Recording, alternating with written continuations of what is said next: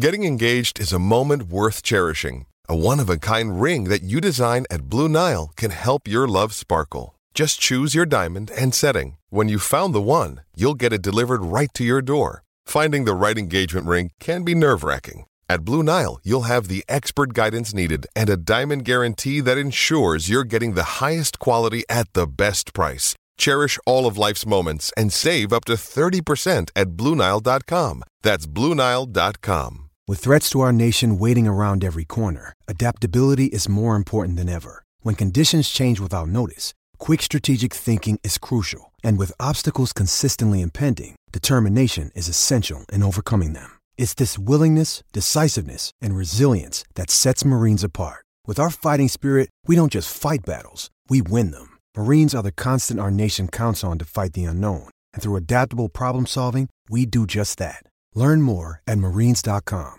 It's a great football team with a lot of moral fiber and a lot of character, and they showed it.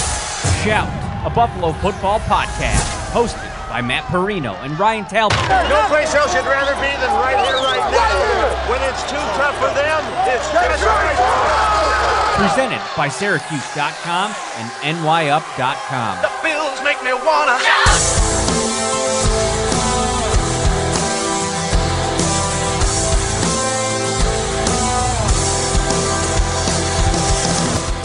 What is up, everybody? Welcome into the Staples Show. I'm seeing some comments here. Alex Barber, how do we know you didn't plan this with Ryan and Matt?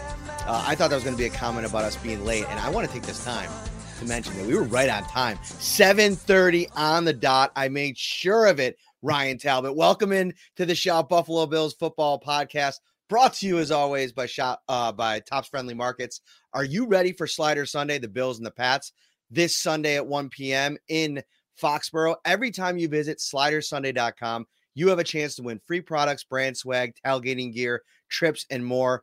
One chance per day, no purchase necessary. Tops Friendly Markets, make sure you make Tops part of your game day. What's up, Ryan? Hey, not too much. Ready to talk some football. I'm ready to talk some football, too. We got a lot to get into today. A pretty hefty injury report. That's on the docket. We'll probably start there. Then we're going to get into this offense because I feel like there's been so many talking points about this offense happening this week that I think, a place 7:31, Jessica says. No, that was 7:30 on the dot. Maybe there was a little buffering and maybe there was, but I hit go live at 7:30. I know I did, Ryan. Can you corroborate this? We were ready. You said Okay. that we're going to start right on time tonight, and we did. We absolutely did. Let's blame the technology if it actually didn't go until 7:31. We'll get into the offense. We'll talk a bunch about that. We'll take your questions, and actually, we got a bunch of questions from our Shout Buffalo Bills insiders. I put out the bat signal to all of our superheroes in the Shout Insider chat, and they came through with a bunch of cool questions that we're going to kind of dive into, and also maybe some trade deadline targets. And I've been thinking a little bit about this the last couple of days and where maybe the Bills could spend some of their energy or draft capital to add some players. So we'll get into all of that over the course of the show. But let's start with Ed Oliver, because out of today, I think the most concerning development post-Giants game is the potential of Ed Oliver not playing against the Patriots. And today was a walkthrough. He has a toe injury that he sustained in the Giants game, played through it, played 87% of the snaps, was out there quite a bit, finished the game. So that's a good sign, but he starts off on the injury report, a DNP to start. Tomorrow is a huge day, Ryan. Whether or not he practices and maybe like projecting his status for Sunday. But I guess I wanted to take a second to talk about, what does this thing look like without Ed Oliver? Because beyond him, I mean, no disrespect to any of those guys, but they are just a group of guys. You'd probably see a call up off the practice squad, a much heavier load for Poona Ford, who we could talk about as well. Tim Settle, Jordan Phillips played quite a bit. So what do you think happens if Oliver can't go?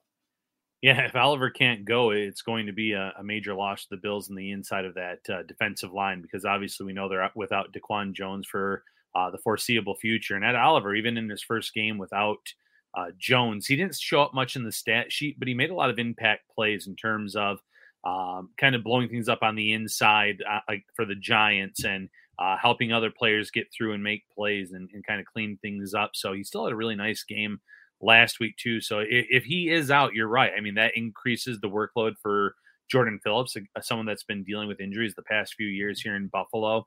You probably want to limit his reps if possible for that very reason. Tim Settle, who had a strong summer, but I probably hasn't lived up to the expectations the Bills had in mind for him when they signed him to a free agent contract. And then Poona Ford, someone who came in and played a little less than 20 snaps last week in his first action of the season.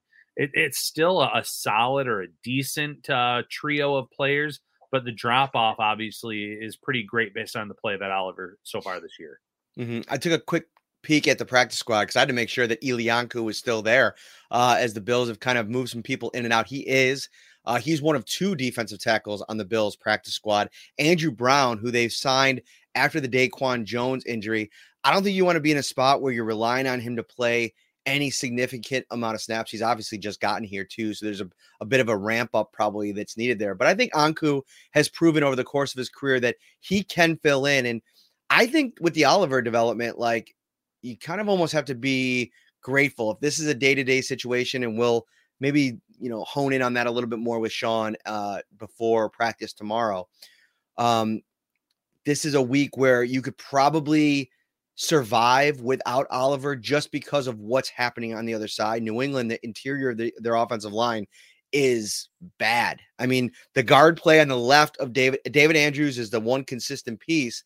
And then you have a young guard on the left. I'm forgetting his name. And then Michael Onwenu was out last week. And when he has played, Andrew Callahan, our good buddy who gave us our first look at the Patriots earlier in the week, said he hasn't even looked like that guy this season because he's been dealing with an injury. That's a huge development, Ryan. Remember when we did that preseason draft with Joe Marino and Jeremy White, I had him as the first offensive lineman off the board after Taron Armstead. Yeah, so if the Patriots continue to struggle with their offensive line play, which has been a theme throughout the season, then the Bills, like you said, can probably get by. But you obviously want your best guys out there. You're hoping that the fact that Ed Oliver played through the toe injury against the Giants means that he can probably play on Sunday. At least that's the hope, knowing full well that he can have a full week to kind of rest, take it kind of easy, maybe be limited once or twice this week, but go through the practice week without having to do too much. He's at that point in his career now where he doesn't necessarily need those practice reps. He's shown that he can come out and just kind of show up and play. So I still think I'm not I don't want to say I'm overly concerned yet that he won't play, but it would be a major development for the inside of this defensive line if he can't suit up on Sunday. Did you notice that just now? I hit my little button on my chair and I went like flying down a couple notches. Did you notice that? I did see something there. Yeah, as I was talking. We should make that into a GIF. Do you say GIF or GIF? I say I do both ways, actually. I don't just pick one or the other. Wow. GIF is what I usually say, though. GIF? Yeah. I knew that would be the case. You kind of take the less traveled road on most of those kinds of things, like Falcons. What's another one? I don't know. I say a lot of things. Or people Falcons is one that you really get people heated in the comments with that one. Yeah, my wife gets after me for the way I say hangers. Like you put your shirt on a hanger. I don't know. Yeah, like I think the G is supposed to be silent. Not for me. It's not. Okay. Not for this guy. Okay, that's fine. I appreciate it. I like when you say Falcons. Excuse me. So whatever. All right. The rest of this injury report. Quentin Morris. I mean, it's interesting because the Bills. One more note on Ed Oliver before we move on. So I saw him in the field house today. Obviously coming off the practice field, walking around. He looked like he was in good spirits. So I want to provide at least that little nugget of something that I saw while I was there. Sometimes when guys aren't practicing, they're getting like treatment, and maybe he was. I didn't see anything behind the scenes, but the one moment that I did see him after practice, he looked like he was walking around pretty well. So I think maybe that's a good sign, and we'll kind of see where things stand tomorrow. And then when we get the injury report, I mean, if he's limited tomorrow, I think things drastically improve in terms of this weekend. But we'll wait and see. Interestingly enough, that Greg Rousseau remains on the injury report, as does Dane Jackson, both with foot injuries. Rousseau played last week. Dane Jackson didn't. They were both limited today. I think probably both trend in a pretty good direction for this weekend. We'll see how Dane Jackson's going. And that's going to be important for Dane because Ryan Kyer Elam re-aggravated an ankle injury and was limited today. So if Dane Jackson is able to get back, that might kind of, I think he'd probably start over Kyer Elam anyway. But even so, that's something to watch out for, because if you have those two guys dealing with the injury, the depth at cornerback all of a sudden the Bills are very challenged in that department. Yeah, they are very thin at cornerback right now, especially outside cornerback, obviously. So to see Kyer Elam pop up on this injury report and to hear from Sean McDermott today that it was re-aggravation of an ankle injury from this summer, it's definitely worrisome. It's definitely something to monitor, because you're right. They were without Dane Jackson last week. They were without Christian Benford the week before that. They've lost Trey White for the season. So they're taking their hits there, and the depth is really being tested. We've talked a lot about Jamarcus Ingram and how much that we believe in his abilities and like his upside, but this is not a situation or a area where you want to see these younger players and experienced players playing significant reps this early in the season, or for the majority of this season. So you're hoping that Elam's injury isn't too significant, that he can be out there. But obviously Dane Jackson, if you can get him back into the fold, that would be a significant development for this team. Pretty big news today for Bills fans that were panicking a little bit over the Dalton Kincaid situation, with him potentially remaining on in the concussion protocol. He was out of it today, which I think is huge. He was available for the walkthrough. We'll see where he's at tomorrow. But the Bills actually worked out a couple of tight ends earlier this week, according to Aaron Wilson out in Houston. It was did you see the names of that of the two tight ends? I did not. I just sent them along in the subtext. I'll bring them up before we in a minute. I'll find it and bring it up. But I think it's interesting that they're working out tight ends, because Quentin Morris couldn't practice today. And so you're looking at this weekend. I mean, even when Kincaid and Knox have both been good to go, Quentin Morris has been a game day active, plays a special teams role. So I think it tells you two things. Number one, Morris's injury could be something of more week to week category. We'll see. And then also maybe Joel Wilson, not like super thrilled with what they have on the practice squad. Obviously a young UDFA developing player. They might want to go outside of the organization to find, a 1 week stopgap if Quentin Morris can't play. Yeah, if he can't play, that's again, it's a significant hit because of the special teams play. We saw what he could do against the Giants, coming up with a game-winning score. He has that athleticism. He's someone that's improved as a blocker in his time here in Buffalo, which is something else they'd like to emphasize with the tight ends. It's an area that Dalton Kincaid is still kind of working on his craft at, but getting Kincaid back into the fold is going to be a big thing for this offense. I know he has not been utilized as much as, at least as much as I expected going into this season. A lot of fans probably expected, but he is still another guy that I think can win off the line. That's been an issue for this team outside of Stephon Diggs. I think getting open across the middle and starting to see him get utilized more is going to be to this offense's benefit. So hopefully he's going to be kind of a full go this week, and you're going to start seeing him being utilized a little bit more like fans probably envisioned when he was selected in the first round of this year's draft. And Matt, I have to ask, how do you say eggs and waffles? Eggs. What's the other one? Because my wife says eggs. I don't like eggs, even though I think that is the proper way to say it. It just sounds weird to me. So I've always said eggs, and sometimes you really lean on the first part, so it sounds like eggs, But eggs. I think I'd say eggs too. So good. What's the other one? Waffles.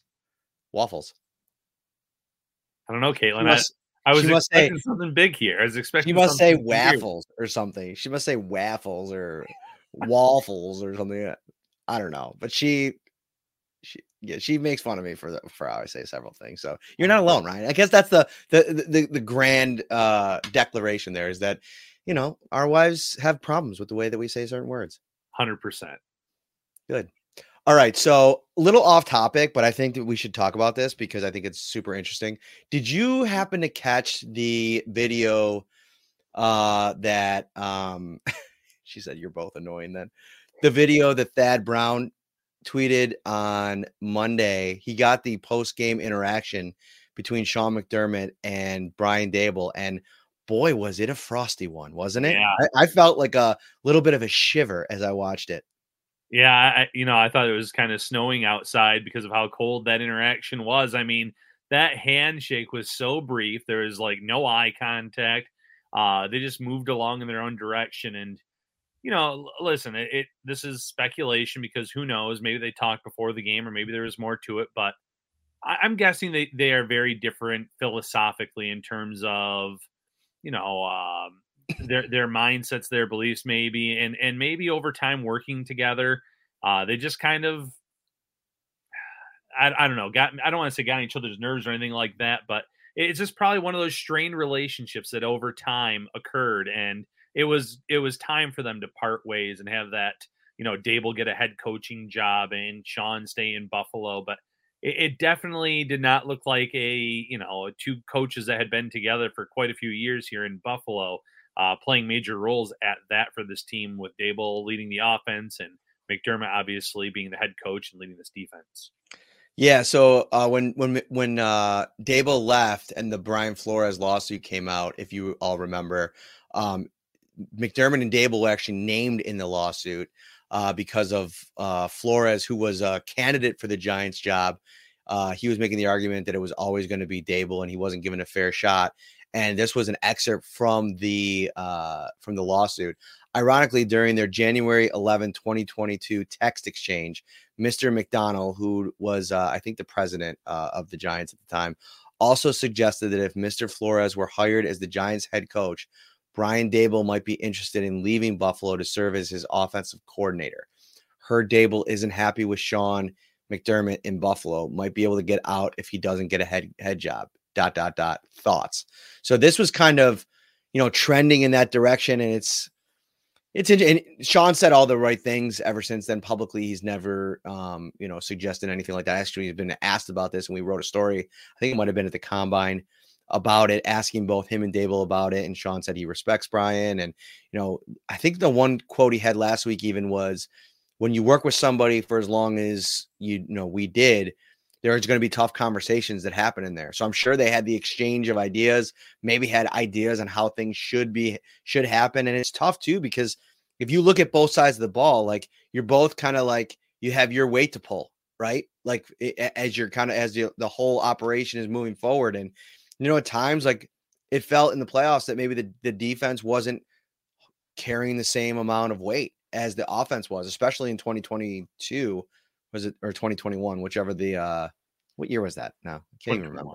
2021. Yeah. So I don't know. I just thought it was interesting. It was definitely like, let's get in and out of this situation as fast as possible so we don't have to actually exchange any thoughts. And it's funny, even guys that you felt over the years, like there's like a undertone of a rivalry or anything like that. Like, I mean, that Sean's like 2 weeks removed from having a full out hug bro fest with Mike McDaniel.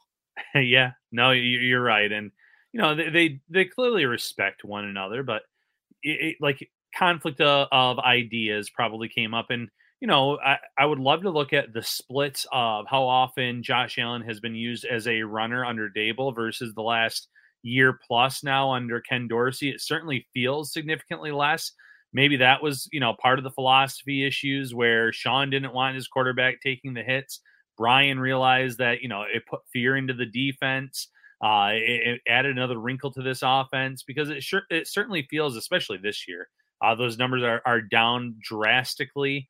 I don't want to say it's made this Bills team less dynamic, but I think it has taken something away from the fastball that we've seen them have the past few years. So it could have been something as simple as that, because you're dealing with a $258 million quarterback, and you want him to be healthy for that contract, and then obviously a future one as well. Yeah. Anyway, we don't have to spend too much time on that. I thought it was just kind of interesting. AJ mentioned before, asking if Knox wrist injury has limited him at all, or if you've noticed anything with him this week.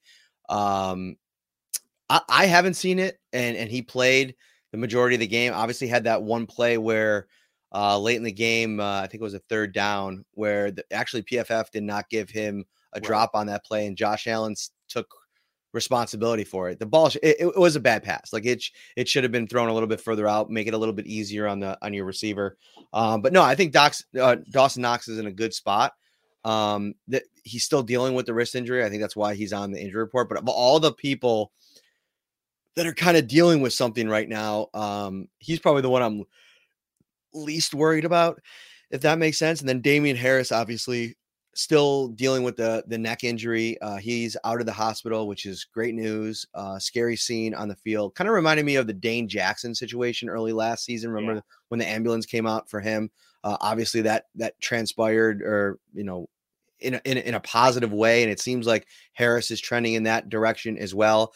There's a little bit of a fake out the other night on the running back front, as Jordan Schultz tweeted that Leonard Fournette was coming to Buffalo on a visit, and I think like 10 hours later, the whole brigade came out with to refute that report, and he wasn't coming on that visit. And the reasoning was that Ty Johnson, the Bills maybe thought they might lose him off their practice squad.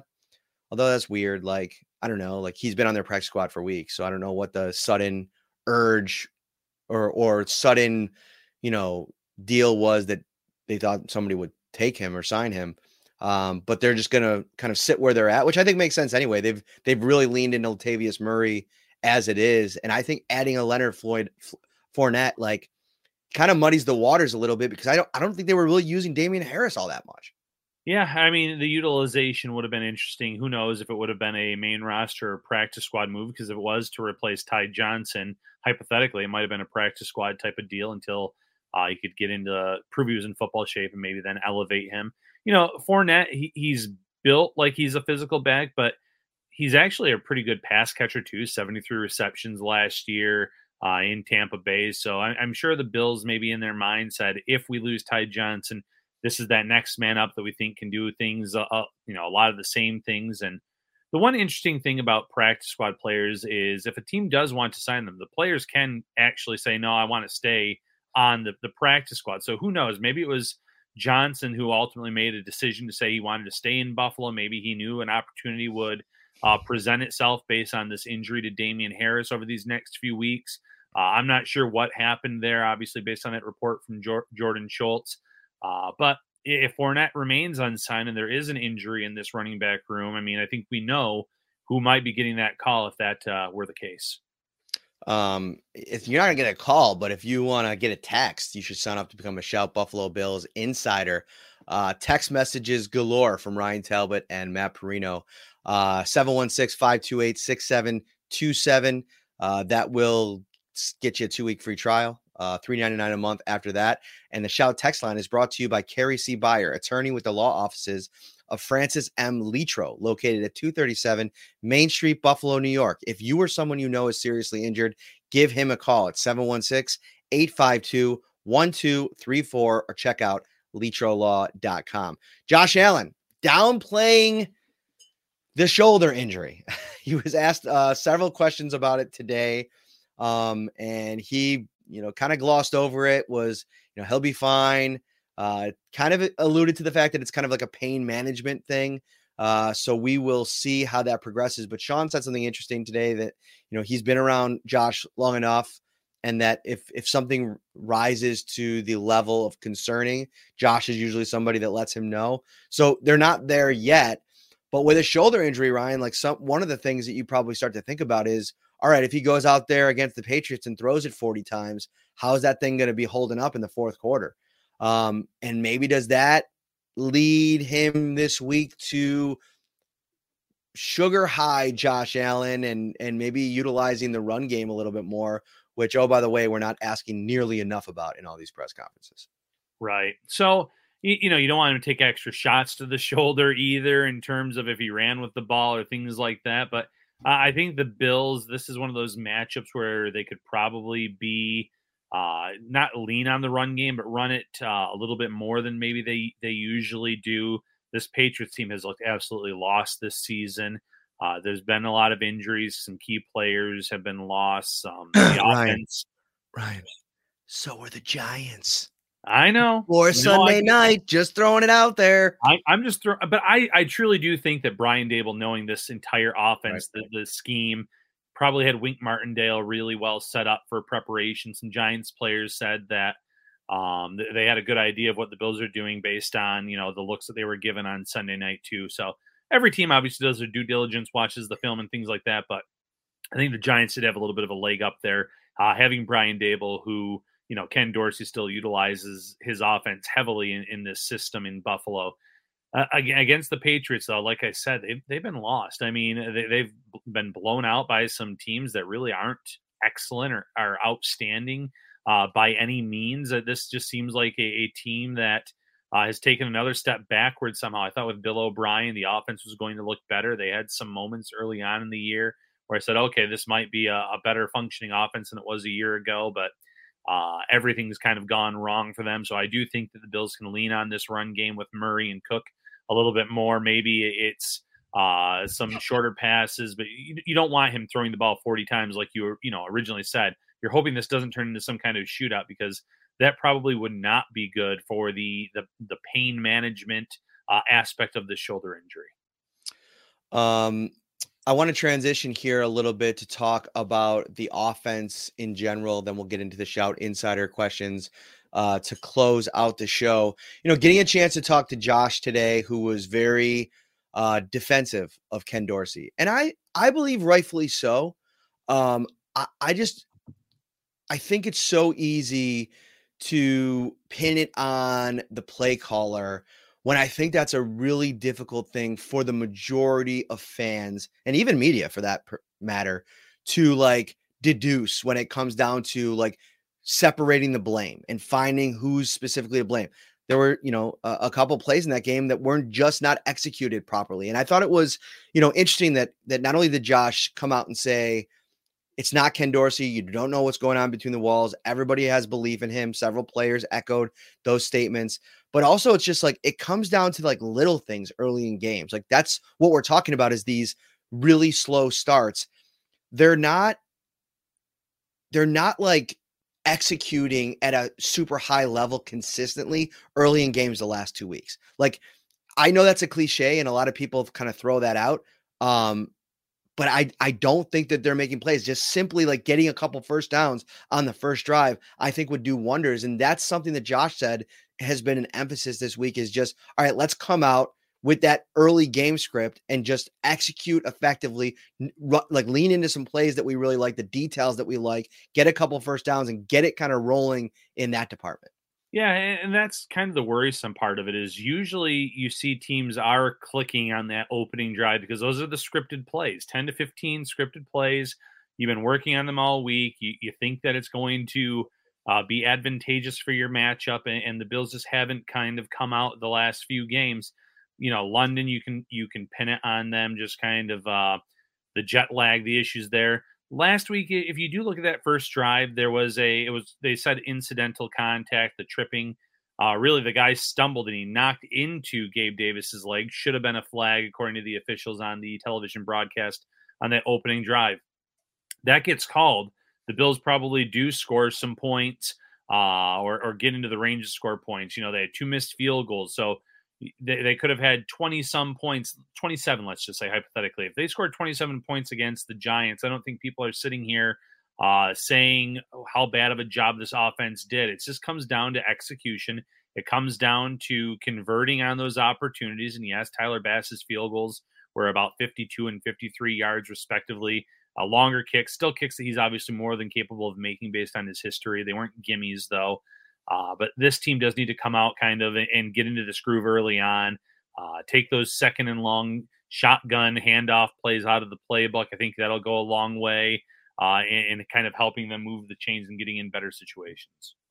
One thing that I think is interesting, and I put it in the headline of this episode, is something that I think Ken Dorsey should do more of. And this is the one area that, couple things. Obviously, I think the conversation around Josh under center and running play action. Like, I think they should lean into that more in general, not like considerably more, but say they're averaging 8 under center snaps per game, maybe upping that to like 13, which gives you maybe 2 or 3 extra play action snaps per game.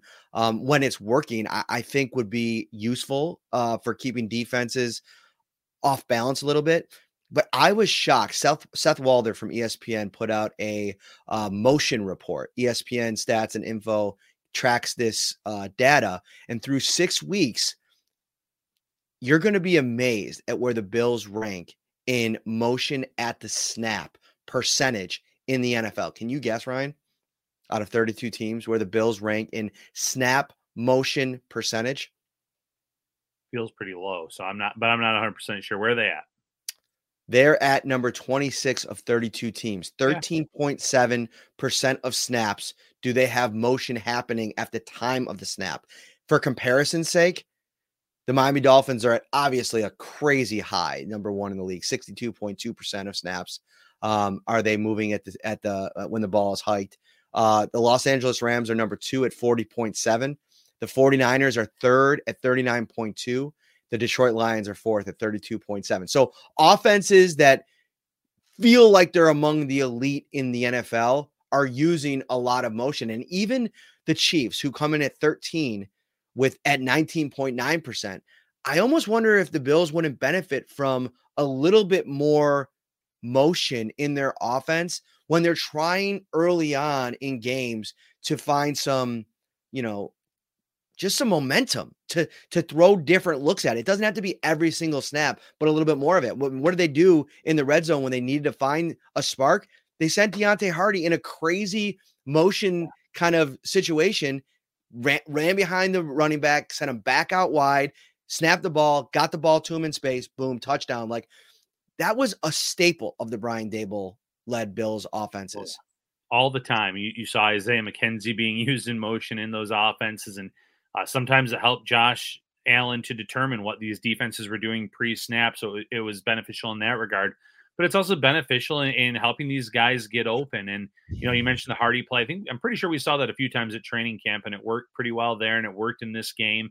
There was a really good one on Monday Night Football that the Chargers used as well against Dallas this week, where Keenan Allen went in motion pre-snap, and it was the easiest touchdown you would see just because of the way that he started out as a jog and he went full sprint across the line and near the end zone, easy play. So even some of these, elite players use the motion and it works. And you mentioned the offenses, those are top in the league. Maybe it's the personnel, maybe it's the packages that they're using. It's not working for that. But, I would love to see some more 3 wide receiver sets with Hardy being the player in motion, because he has that game-changing speed. As much as, we enjoyed Isaiah McKenzie as a gadget player, he doesn't have the blazing speed that Deontay Hardy has. If you get Hardy in motion, get him that little, I almost want to call it like a head start, because you see Tyreek Hill and the way that he gets up to speed off the line there when they snap it. I think that would benefit Hardy significantly in terms of getting open down the field, adding some fear into these defenses in that intermediate to deep area, where right now the only player that's really striking fear in their hearts is Stephon Diggs. And yes, Allen and this Bills offense, they're getting him the ball. He's being productive. They're finding ways to win games, but they need someone else to really start stepping up. And maybe it is a mix and match of personnel packages that they have to kind of throw out there to start using motion a little bit more to their advantage. Did a little research while you were talking there, and I'm going to have to walk back my comments because they're literally at almost the exact same percentage of motion that was on these reports back in 2020 and 2021 when Brian Dable was. As a matter of fact, they're a tick above about 12-ish% of the snaps at different variations. I mean, Seth Walder has put out these reports for a couple of years now. I think ESPN started tracking this stat in 2019. But I wonder if it's just something where you look at some of the successful offenses and around the league, and you look at the Dolphins and the 49ers, it's like, all right, are we at the stage now where I think Ken Dorsey's been good? I'm kind of like in the minority. I think in terms of where he's at, second year play caller, he's done a lot of good things. The Bills still rank, and we're going to get into this in a little bit later in the show, pretty high in most offensive categories. But is this the time to start tinkering? And maybe that's something that they're doing. Sean was talking about maybe doing a little bit of a deeper dive this week to try to figure out, all right, who's going to be option 2, who's going to be option 3 in the offense. Maybe you could start implementing some of the other variations of plays that other offenses are using to have success around the league into what you already do in your own system. And that's what I would like to see, because, this is not a finished product on offense or defense. As great as the defense has been, they're still going to add wrinkles in over the course of the season, some new things that we haven't seen yet. You want that from the offense as well. And, we get a lot of questions in the Shout Insider text line about why is Khalil Shakir getting so many reps over Hardy and over these other players. And, his blocking's been elite for the record and that's probably a big reason why. But that doesn't mean that the Bills should keep it that way. They should try to get Hardy more involved. They should try to get Dolan Kincaid, their first, over the first round pick, more involved in this offense. It just hasn't happened yet. And, we talked last week about the fact that the Detroit Lions, for instance, don't have a true alpha number 1. They have a lot of really good players. And the Bills obviously have an alpha number 1 top tier receiver in Stephon Diggs. So it muddies it a little bit. It makes it harder to necessarily get him the ball the way that they were to Sam Laporta. But he needs to see a rise in snaps, a rise in targets, because that's, again, another wrinkle that this offense is missing right now.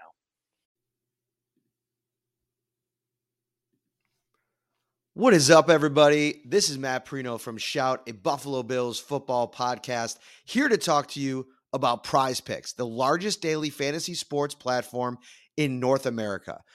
Prize Picks is the easiest and most exciting way to play DFS. It's just you against the numbers. Instead of battling thousands of other players, including pros and sharks, you pick more than or less than on 2 to 6 player stat projections and watch the winnings roll in. Football season may be over, but the action on the floor is heating up. Whether it's tournament season or the fight for playoff home court, there's no shortage of high-stakes basketball moments this time of year. Get in on the excitement with Prize Picks, America's #1 fantasy sports app, where you could turn your hoops knowledge into serious cash. You can now win up to 100 times your money on Prize Picks with as little as 4 correct picks. You could turn $10 into $1,000 with NBA, NHL, and college basketball entries today on Prize Picks, America's #1 fantasy sports app. Download the app today and use code SHOUT, SHOUT, for a first deposit match up to $100. Again, download the app today and use the code SHOUT, SHOUT, for a first deposit match up to $100. If you're watching on YouTube, thank you so much. Smash that like button for us. Subscribe to the channel if this is your first time here. We are live at least 3 times a week, and we always have you covered game day, week of the game, leading up to the game, with all your Buffalo Bills coverage. All right, let's get into the Q&A. Thank you, Rick Rarick on YouTube, reminding everybody to hit that like button. We appreciate that.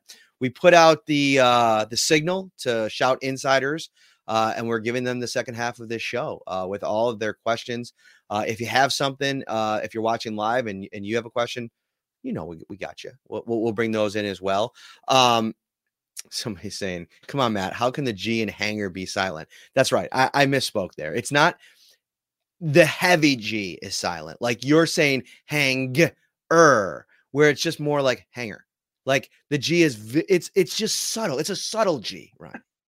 I like that we're still on this topic. I know I hear it all the time from not just Joelle, but her whole family. But then I just kind of bring it into conversations whenever I can, which is, it's not an easy word to just naturally bring up, by the way. Okay, good. Our producer Kayla said that she questioned me in her head for a solid two minutes when I said the G was silent. I just meant like, just relax the heavy G. That's all I'm saying. But I think you kind of lean into these things too when you get this kind of feedback, Ryan. Am I right on that?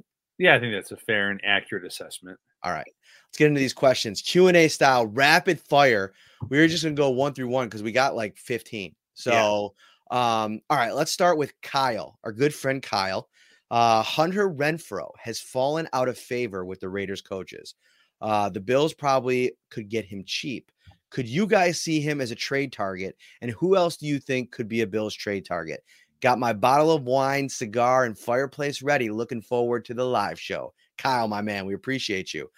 This is an interesting one because we got a lot of different things. I don't want to get into the trade targets because there's more questions about that, but let's specifically hit on Hunter here because I feel like we've flirted with this idea on this show several times over the last couple of years. Like, to me, if you look around the league at what Cole Beasley did, there's not a more like seamless fit to kind of take over that in that department than Hunter Renfrow. Like, he's super sudden. He's creative as a route runner out of the slot. One other player that I'll mention later, he's not really a true slot. And that's what I feel like limits some of the other players. I don't think the Bills necessarily need an outside threat, although I think you make an argument for it. We'll get into that in a little while. What are your thoughts on Hunter Renfrow?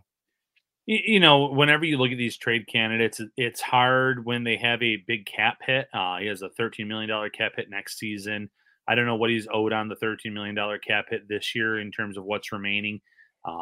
They would have to eat a lot of the salary to make it work first and foremost. But in terms of Renfrow, the player, yes, I like the idea of adding a player like that that's fallen out of favor with Las Vegas because he's someone that has shown in his career that he can win off the line.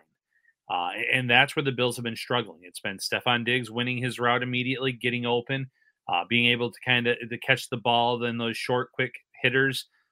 Gabe Davis hasn't been able to do that. Dawson Knox hasn't been able to do that. Kincaid, the list goes on and on. So in terms of that, yes, I like the idea. I'm for any type of player that they feel like can come in and win those immediate off-the-line battles, create that immediate separation, because that's what this team has been lacking so far this year.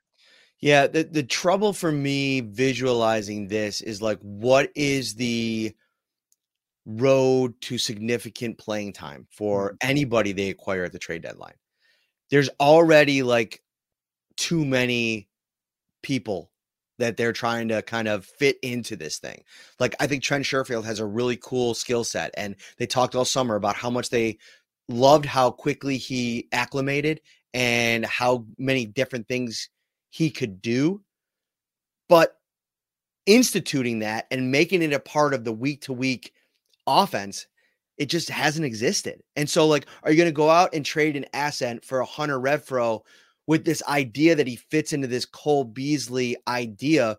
Meanwhile, you have Dalton Kincaid, who you're still trying to figure out how to use, and you drafted him to be that guy. It's just like any kind of trade feels like, for a slot guy, feels like there's too many obstacles to clear. No, and that's fair. I mean, there's already enough mouths to feed in this offense that aren't getting the ball. I just sat here a few minutes ago saying I want Deontay Hardy to get more reps and get more work in this offense. And if you add another player as talented as Renfrow has proven to be throughout his career, then it's about the snap count when it comes to players like Hardy and Sherfield and Khalil Shakir. So that certainly makes it more difficult at the wide receiver position specifically. All right, let's get to our next question here. Comes from Jonathan. The Titans are willing to listen to offers for Derrick Henry. And I had a little bit of a back and forth on this with our good friend Jonathan. I'm not sure if I've seen any reports that they're open for business on Henry, but it does make sense at 2-4. Being the limited offense that they've been through 6 games, and the Ryan Tannehill situation is a tough situation to be in. So Derrick Henry in the last year of his contract, to me, there feels like a little bit more juice here than most of the time when we think about a trade for a running back, only because it's the last year of his deal. You probably get the Titans to pick up most of the tab. You probably don't have to give up a crazy amount. Like, Ryan, am I crazy for being okay with maybe a 4th rounder for Derrick Henry on a 1-year situation to bring him in here and pair with James Cook? I've watched the last couple of games for the Titans. It just worked out that I was able to watch them live. He looks like he's running the ball really well. Now, I will say Bleacher Report had some trade packages, and it started with like a 2nd and a 5th. I'm out at that. Like, I don't think you should make the move for that. But for a 4th, I don't know. Like, I think that's the kind of guy that not only comes in here and becomes your best running back, but also like he adds like more legitimacy to your offense because he's been this like, skins on the wall, all pro caliber player for so long. It's why I think teams like the Eagles keep adding like the Julio Jones of the world, because there's a little bit of a juice boost. I like juice boost, by the way. That's a great term for this. Yeah, I actually watched him last week, and it's insane that for as much wear and tear as there's been on him throughout his career, the way that he can accelerate at his size is just scary still. He had a one really long run last week in the game, and he's still showing the ability to kind of get off of tackle attempts, get downfield. So in terms of the player himself, I'm not against it. Fourth and a fifth round pick, I'm all for that. Yeah, no way would I send a day 2 pick, an early day 2 pick at that for a running back, especially one with as much wear and tear as I mentioned on him. But yeah, a day 3 pick or picks, all for that idea, especially with the Bills getting another third round pick in this upcoming draft because of the Tremaine Edmonds contract and free agency. I think that makes a lot of sense in terms of what this offense is missing, putting fear in defenses in terms of the run game. James Cook has that home run hitter ability, but they don't have that person that strikes fear between the tackles. Latavius Murray's been fine. He doesn't strike fear, though, in any defenses, obviously, the way Derrick Henry would. So, in my opinion, I feel like the trade candidates need to be on the other side of the ball, on the defensive side with the injuries that they've gone through, especially at the cornerback position. But if you can get a premier player like Henry and the price is right, on a team with, in a tough conference like the AFC, I think that it would put the Bills, another notch ahead of some of these other contenders. Brent asks potential additions, trade targets for the team at one tech defensive tackle. I don't have a ton, one name that's kind of floating out there, and he's not a one tech, he's more of an edge rusher, but he could play a little bit inside, is Danielle Hunter, but I think the money is probably too big. I was thinking about even like if Washington got to a place where they became sellers, like giving them a call about like Jonathan Allen would be super interesting, because you have to think about long term too, Ryan. Like you have Ed Oliver under contract, but beyond him, there's no other defensive tackles under contract. So if you can maybe swing a Jonathan Allen for like, I wouldn't give up a first rounder. As good as he is, I wouldn't give up a first rounder, but I'd start thinking about it at a 2 or something like that if you're worried about your depth on the interior. But you look around the league, I don't know if there's any maybe if the Bucks really fell off, maybe calling them about Vita Vea. Like I feel like that would be I don't know if they'd be willing to kind of, he's like a stabilizing presence on their defense and in their franchise. But I don't know. Again, maybe there's some lower end names that we could talk about, but I think if you're going to make a move like that, like you take a legit swing, and I don't know how many people are shopping like legitimate starting one techs. Yeah, that's going to be hard to find. I mean, what would your thoughts be on like a Harrison Phillips if it was a reunion? I know. Yeah, I know. But again, Minnesota, I'm out on that idea. Listen, go look at the career stats, man. He's very, very average. And I think you have that guy. I think you can make an argument that, Elianku, when he's played, has given you just as much as Harrison Phillips did. Is actually on the Falcons. Who is? Isn't Anku? He's on the Bills practice squad, according to the Bills website. Oh. Wiki has him on Atlanta right now. But either way, when it comes to Phillips, the only theory of that is he knows the system, he knows the defense. We haven't really seen him in a true Sean McDermott scheme that we're seeing this year. It was more of the Leslie Frazier scheme, but it was more so the familiarity aspect of it. But you're right. I mean, getting those players that are going to be available at one tech, I don't know if there's anyone out there that would be a game changer. I think that they like their depth at defensive tackle. We still haven't gotten a clear timeline either on Daquan Jones and, how often or how soon could he be back? Realistically, could he come back this season late in the year? Is the playoffs realistic? If that's the case too, they might stay with the status quo there. Yeah, I think you're right. He's been inactive for the Falcons, excuse my French, the last couple of weeks. the Bills website. Got to get updated there. They really let me down. Huge error. Anyway, let's get to the next question. I think they could spin the wheels a little bit at D tackle with and I think that's a good point that you make on Daquan Jones. Like, what's the outlook? Will you get him back at some point this year? We'll see. We'll see. All right, relax, Kaylin. What's going on here? My wife is like, please rejoice on being right, Ryan. Go ahead, take a victory lap. No. We're a team. This is a team effort. Listen, look at that. What a guy. What a gent.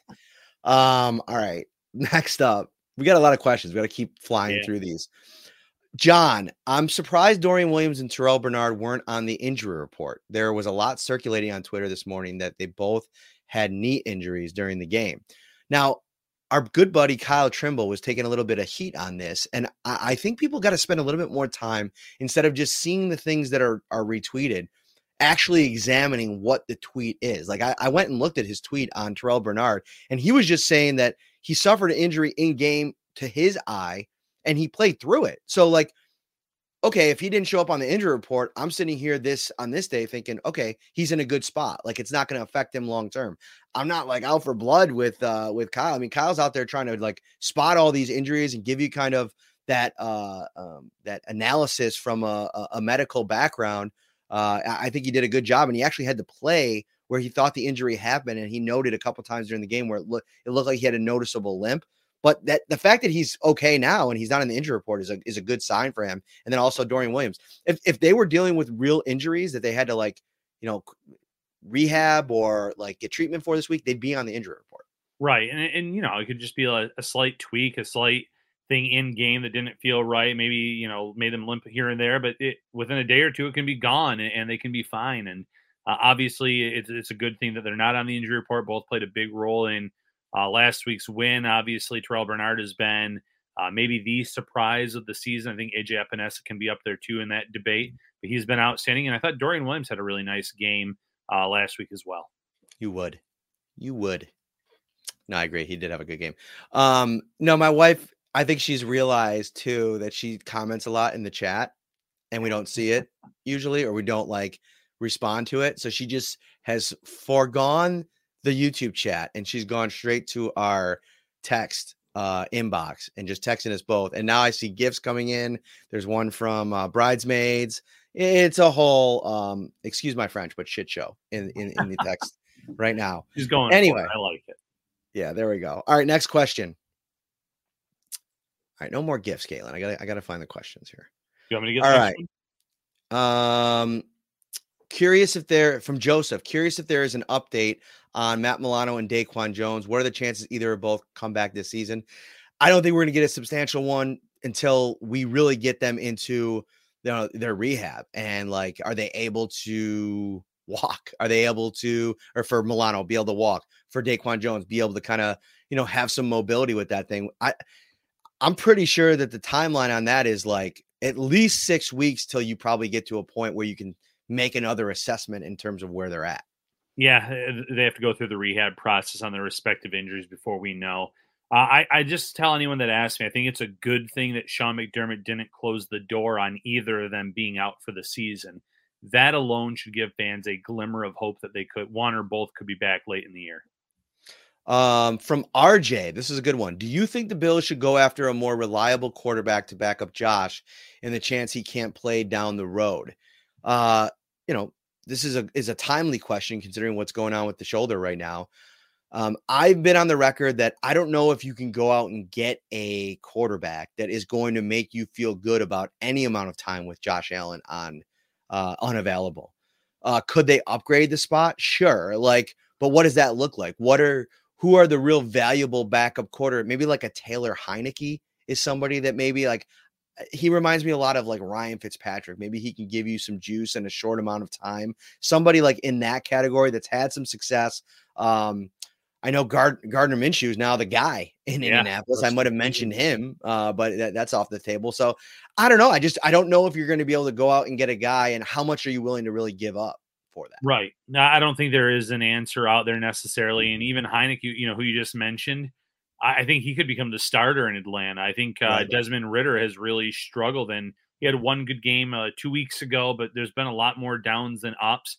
And if this team is planning on trying to make a run in that division this year, they might have to turn to him. That he might be their best option. They do have a lot of good players on that offensive side of the ball that aren't getting utilized properly on a consistent basis. So I don't even know if he would be available. So in theory, yes, it's a great idea. It's a great plan to go out and try to get someone that you think could come in if something were to happen. But there's very few cases where, like the Nick Foles of the world, where he kind of comes in, plays hot, leads them to the Super Bowl and things like that when it comes to the backup situation. Okay. Do you, second part of RJ's question, do you believe it will ever get to the point where Ken Dorsey gets help calling plays? I mean, it's hard to predict the future, but right. I think Sean was pretty direct with that.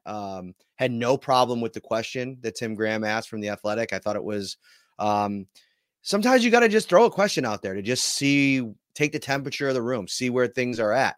I think the most important thing, because he took some heat on that. And so I'll back him up 100% on that. It was a good question. I thought it was a conversation starter. And if you notice, everybody quickly reacted to it. And that to a degree is his job, like in all of our jobs in those press conferences to, create a conversation around what's happening with this team. And that accomplished that. So kudos to Tim. I thought that was a good question. And it led to a string of other questions and then into the Ken Dorsey one as well, which, we also talked to him about, I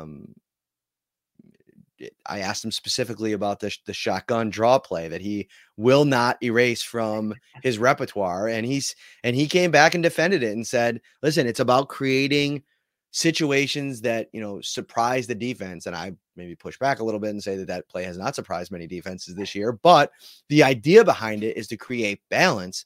I think Ken's done a really good job of calling plays. I think the Bills are, I think it was Mike Sando who put out a tweet today, was kind of taking a shot at the local media, asking Josh so many questions about Dorsey, and said, crazy considering the Bills are, I think, third in the league in EPA per play and sixth in success rate. Those are a couple advanced analytic stats. And I would agree with that point. Like, I think that, listen, I think that there's certain things we can kind of dive into with Dorsey. And that's what I attempted to do with, asking him about shotgun versus play action last week and kind of getting his, thoughts on that. He's never too revealing, but I think we can ask those questions. But I do think, like, suggesting that this offense hasn't been good this season, if that were anybody's assertion, I think would be wrong. Yeah. And first of all, Tim's question was bring up the point that the Bills do have multiple coaches on that side of the ball that have called plays before. And, it was only for a few plays or for a half, but we've seen McDermott take play calling over from Leslie Frazier at times in his tenure, one time specifically coming to mind. So it was a fair question, and Sean was very quick to say no and to kind of move on from that. But I understood the talking point. But when it comes to this offense, it comes down to execution. And it comes down to not shooting yourself in the foot with penalties and getting yourself backed up, because we have seen a lot of really good things from this offense when they can stay in front of the chains and they're not taking 10-yard penalties and they're not taking, these 15-yarders and putting themselves in unrealistic situations to move the ball. When there's not drops, when there's not penalties that aren't getting called on, like the quote-unquote feet tangling in that first time. So overall, this offense has done very well. There's that 3-game span where they were outscoring teams, like 123 to 33 or something like that. So this offense, when it gets into a rhythm, really does, execute well and moves the ball and puts up points. It's just about getting into that rhythm early. Jonathan says, and we can give our big picture trade prediction if you want, if the Bills were to make a trade. Jonathan asks, if Bills do make a trade before the deadline, what do you think they go after? And you mentioned the defensive side of the ball, so maybe that's the way that you want to go. I think this is super interesting, and I'm highlighting Carl Tomlin here. I think that the Patriots, they lose this weekend, it's going to be a fire sale, I'd imagine. Like, they're going to try to, get as much draft capital as they can before the deadline. They may be moving on from Mac Jones. Like, who knows? What are the chances that Beane, Carl asks, pulls the trigger and Kendrick Bourne walks across the field and becomes a Buffalo Bill? It's the last year and has team-friendly contracts, and the Patriots are tanking. He's actually one player, like, is this a crazy take, Ryan? I would rather have Kendrick Bourne than Jerry Jeudy. Is that wild? No, because Jerry Jeudy is disappointed quite a bit, honestly, in his tenure with that pedigree, with that high pick. Bourne adds something a little bit different. And it's funny when he brought up this question in the chat, it does feel like the Patriots are that one team that trades within the division more than anyone else. I was looking back, and it's, some of these are way back when, but 2 trades with the Bills, about 5 or 6 with the Dolphins since 2003. Since 2019, they've made a few trades with the Jets. So they never kind of shut the door on any team when it comes to a player. And, if they're trying to get in on these, the quarterback sweepstakes, it's not just a one quarterback show anymore in this upcoming year's draft. If they want to do that, then getting rid of a wide receiver in the final year and getting a late round pick back in exchange isn't the worst play in the world. So I don't hate it. For me, it'd be a cornerback. That's the one position I think they need to go after. And it's tough, again, with salary cap figures and things like that. Dante Jackson was one name that was put out there in Carolina and being available, but he has a heavy cap hit next year. Is that something that you can work and manage and maneuver? Is it something where you can lower that cap hit if you like him? The Bills had him as a pre-draft visitor back in his draft class. They did their homework on him. Trey White was very complimentary of him, wanting to have another LSU guy in that cornerback room at the time. So I also watched him get just absolutely roasted by Tyreek Hill last week, though, as well, which Hill does that to most people. But cornerback is the one position specifically that I would be targeting.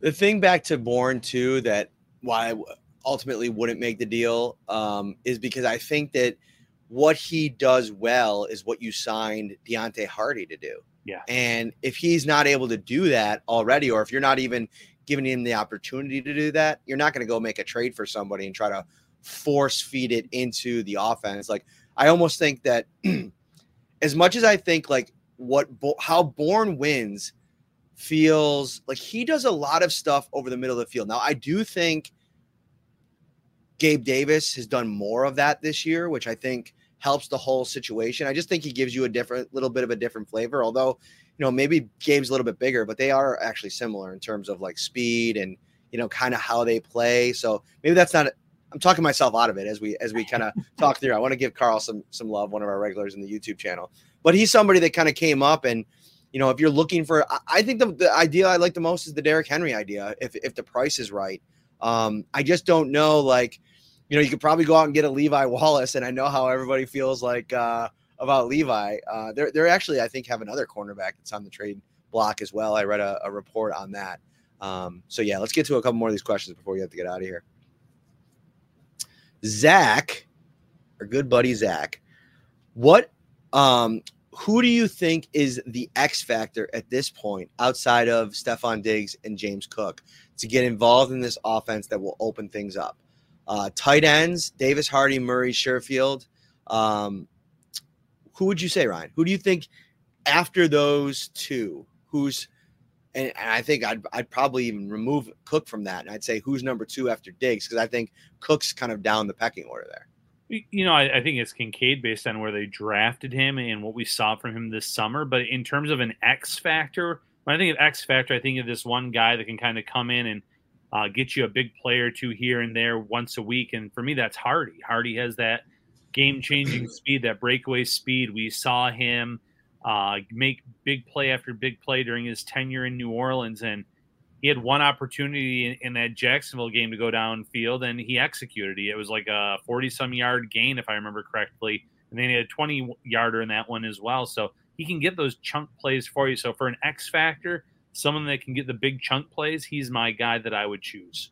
Yeah, I threw that lob up, and Roy Collins came in and dunked it home with the get GTFOH out of here with the Levi Wallace talk. I'm just kidding, Roy. I won't do that to you. I know that, we moved on from that conversation, and we're not going to bring it back up too soon. Don't worry about it. All right, let's go to David. This will be our last one. Outside of evacuation, I think you might have been looking for a different word there, but we'll see. Could A, probably be the combination of plays in a series, meaning two obviously in the one play to the next. I don't know. I'm having trouble reading this one. Bills try a hook and ladder play between Diggs and Cook. The play was an interception for Josh. It was not. I felt way better the next day just because they tried this play. Jags versus Bills game, I believe. Getting it on the film was important, in my opinion. Thank you, guys. So I think that the idea of this, I should have followed up with him, is should the Bills kind of do a little bit more trick plays, out of the box thinking kind of plays just to get it on tape to maybe cause some, worry or preparing for more things for opposing defenses. I'm not against it. I think that the play that he was referencing, though, was like one of the final plays or late in that game where they were just trying to get. It was like the last play, right? It was like a fumble. Yeah, if I remember correctly there. So that may have been it, because they were able to force them to punt, get the ball back late, and probably tried it there. And that's very common. You get those laterals. You get sometimes the teams do the hook and ladder. In terms of getting more creative plays out there on tape to get the idea in the opposing team's head that they could try to run it, I'm not against it, but there's a time and place for all of these calls. There's a reason why that play came late in that regulation game against Jacksonville. I mean, it was a last-ditch desperation type of play. That doesn't mean that every creative type of play out there is in that same box. Flea flickers, you don't see those as much anymore. That's something they could try. They could do the double end arounds. They could do a lot of different things. Wide receiver passing the ball down the field. Getting those things on tape from time to time when the opportunity presents itself based on what you see from opposing defenses on their film. I'm all for it. But again, it's not something where I want this Bills team to have a Taysom Hill type of player on this roster taking reps away from a Josh Allen type of quarterback. So if that makes sense. It does. And I think that's a beautiful bow to put on our Shout Insider Q&A. Good job, Ryan, as always. And if you want to do a good job for everybody at your party this Sunday, maybe you're not going to Gillette Stadium, and why would you want to? I'm just kidding. Boston people are wonderful. Just kidding. Start your Slider Sunday winning streak with King's Hawaiian this football season and earn rewards to redeem for free product, brand swag, tailgating gear, and much more.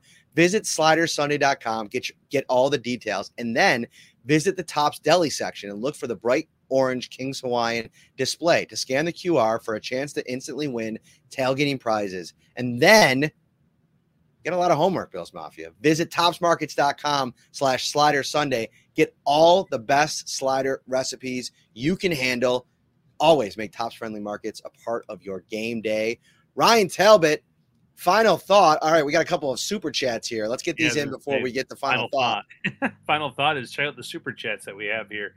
Go for which wide receiver in the 24 draft, dude. Carl's coming in with the heavy hitters, dude. I've not started. I've not watched. The only college football team that I've watched this year is Colorado. I'm sorry to say.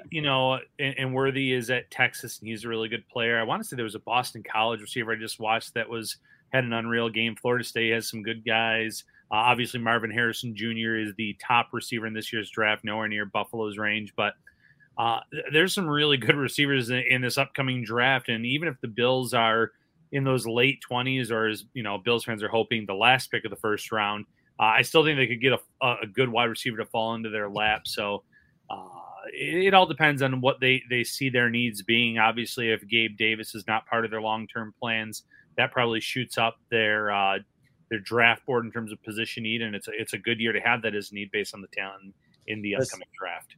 Listen, if I'll do some work on the wide receivers before December, and I'll get back to you on that, Carl. But in the meantime, if we were power ranking Shout fans, I think Kyle Gallagher is a write him in pen top 3 candidate. This dude is not only a Shout insider, but he's in the live show going like this with the super chats. Pumpkin spice lattes on me, boys. Thanks as always for the top-notch content. Thank you, Kyle, and thank you all of you for making us a part of your Wednesday night. You can find us on the audio platforms as well if you came in late and you want to download the episode to listen to later. And we will be right back on Friday. Preview Bills versus Patriots. Take care, everybody.